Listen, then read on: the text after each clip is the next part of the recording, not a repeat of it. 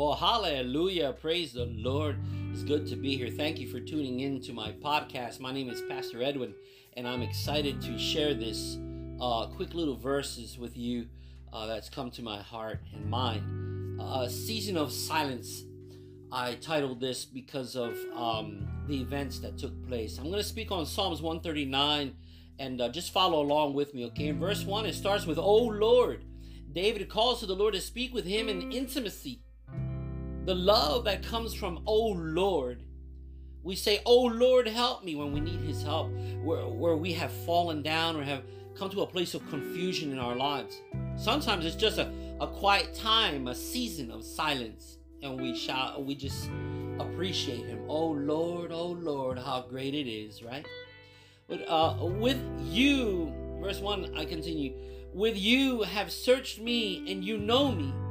What surrender David shows in just these few simple words. You have searched me and you know me. God knows David. He has opened his heart to be filled with the love of God, allowing him, the Father, to enter. And he knows me. As you and I, we allow the Father to enter our hearts. He knows us. And David says, "You know me," because the Father has entered his heart. And there in his heart, God rests. Now that you're in the middle of my heart, O Lord, there is only to serve you. When I rest, will it be in your time? And when I rise, will be in your time. You know I dream of serving you, being a tool, an instrument. And if not at the swing of a sword, then even as a pillar standing as a living testimony. The weight held by a pillar can overwhelm. But, O Lord, you are familiar with all my ways. My heart is no longer as it was. And even though others may hold me accountable of an old man that died, it is you, O Lord, that holds the changed man as a child in your arms. Verse 4, "Before a word is on my tongue, you know it completely, O Lord." What we promise and how we ask for things or express concern, or how we say, "I love you," or tell a story of life, how we speak when we're angry. Our confessions to you, O Lord, are they as you please? Have we come totally clean with you? How we pray. Do we use our words? Do we speak these things? And this reminds me, a mute man longs to utter the words of "my Lord, my God," and he cannot, because he does not know you. What we say, God hears. What we think he knows. I met a man that could not speak, and I became friends with this man. The emotion that ran through me, I could not explain as I realized he doesn't read nor does he write. How then can this man come to know you, O Lord? Help me to speak to him.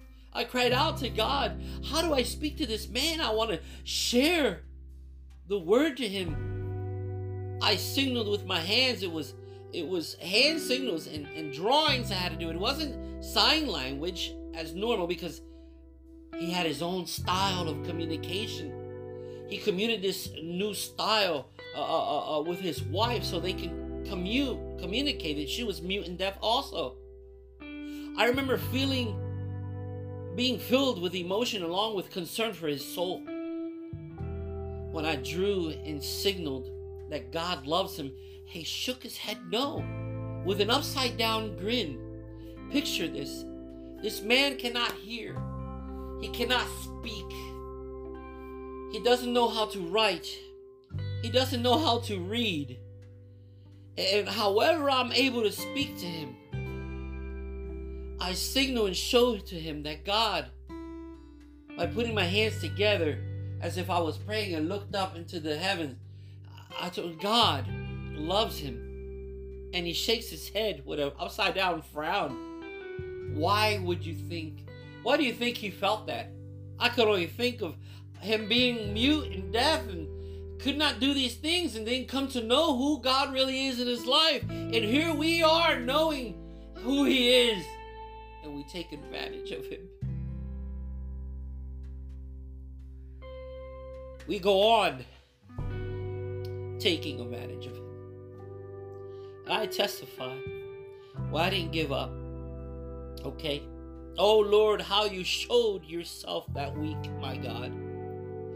As I continue to explain to this man,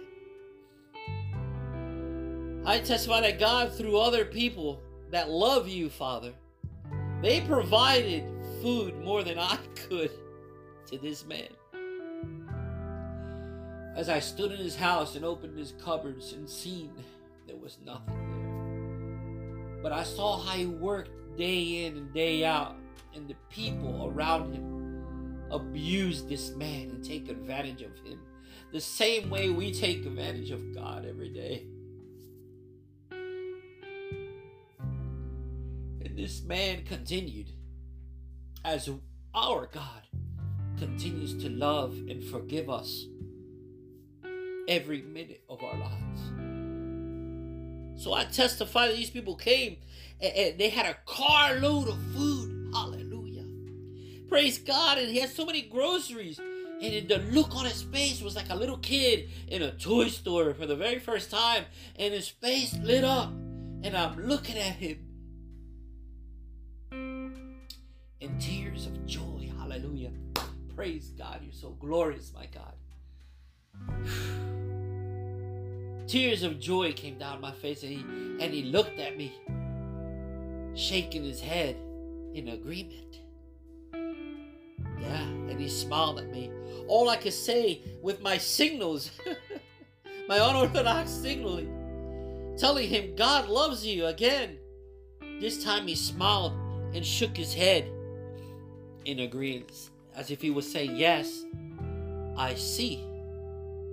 This brings me to verse 5 in Psalms 139. You hem me in behind and before. You laid your hand upon me. You hem me in a circle, surrounding me with your presence. David is saying, you have locked me inside of your knowledge, O Lord. Not that David had any knowledge as God, but no. It was when you and I allow God to be the center of our lives. Only God comes first before anyone and anything. Can we feel and receive this? Jesus never placed anyone before the Father, not even his mother. David is saying, my Lord, you know all of me. David is understanding and acknowledging to God that our God knows us and everything about us. All of it. Oh Lord, you have laid your hand upon me, holding me like a child, being held in his father's arms. There is nowhere to run. And I quote, while the Lord's complete awareness is bad news for the unbelievers, it is glorious news for the believer. It means we are never lost and never forgotten. Though others misunderstand and misread your intentions, oh Lord, God is near, and he's never confused about you. End quote. Verse 6, such knowledge is too wonderful for me, too lofty for me to attain. This is all beyond us. It's something we cannot completely understand in our own, by ourselves. Oh Lord, David admits to beyond. It's beyond him. Oh Lord. You think you know everything? Then you're just starting to learn. God will not leave us nor forsake us.